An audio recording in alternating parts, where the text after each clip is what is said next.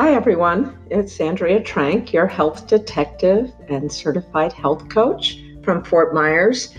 And there's so many things you could talk about at this time of year, and I've had a million ideas, but I've landed on this one for today. Let's talk probiotics and antibiotics. So, probiotic, the word means pro-life. Antibiotic, the word means against life. So probiotics are designed to increase life forms in your body, in particular your gut. They increase the population of microbes, the good bacteria, that are necessary for everything from good digestion to good moods, to good hormone production, to brain activity, to calming your nervous system. These are just a few of the things that we know are connected to all these bacterial creatures that live in our gut that outnumber us by millions. Now, antibiotics, on the other hand, are designed to kill. They're designed to kill off the bad bacteria, theoretically. Unfortunately, most of them kill indiscriminately. They can't distinguish between the good and the bad bacteria, so they kill it all. And you're basically having to start all over again. So a better approach might be to build up your own immune system to make your body inhospitable to the bad bugs.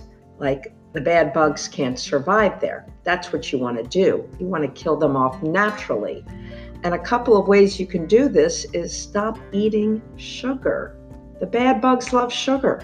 They love simple carbs. They don't love when you are populating your body with all these great vegetables and root vegetables that are fibrous and feed your good bugs. Think about it. If you have a big population of diverse good bugs, there's no room for the bad bugs to overpopulate and take over. And they just can't survive. There are too many things competing. And so don't give them the food. Their food is sugar. The good bugs can outnumber them if you feed them.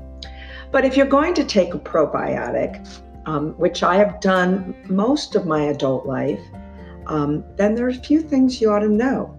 Like, how do you know if the probiotic is actually working for your body or not? Well, this is where you have to be a good health detective. And so you have to start noticing after you take the probiotic, are you pooping more regularly, or are you having fewer cramps? If you were constipated, are you pooping more? If you had diarrhea, are you pooping less? So these are the kind of observations you need to notice. And you might notice some other things like headaches and fatigue.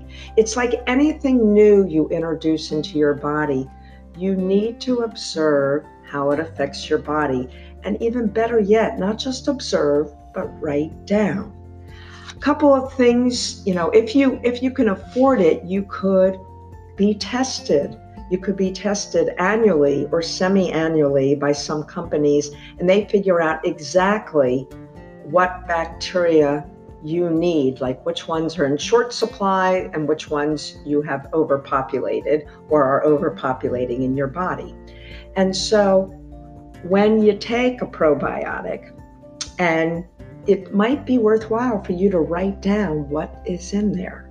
Keep track of that. So when you're finished that bottle and you start with a different probiotic, if you felt badly on this one, you might look for a different combination of the types of bacteria. So they're doing more and more research all the time, like they're figuring out strains of bacteria that increase histamine, which is like your nasal response or dripping or other signs of allergy, and then strains that diminish it.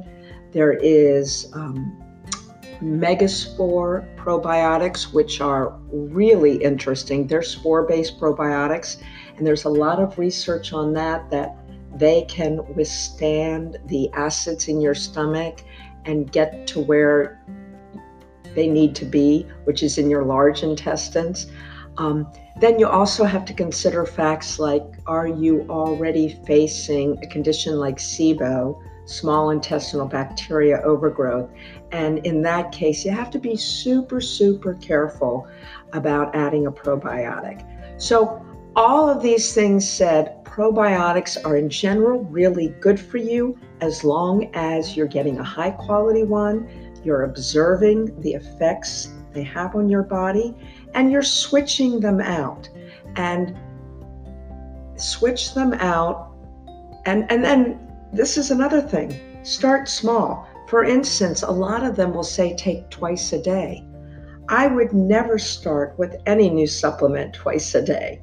I always start with the minimum amount for a week or so and see how I respond. So I hope these things have helped you, and I hope you connect with me more, because I love to help people with their health, and I am truly a health detective, not just a coach. I will uncover every stone in my search to find out what is the best way to be healthiest.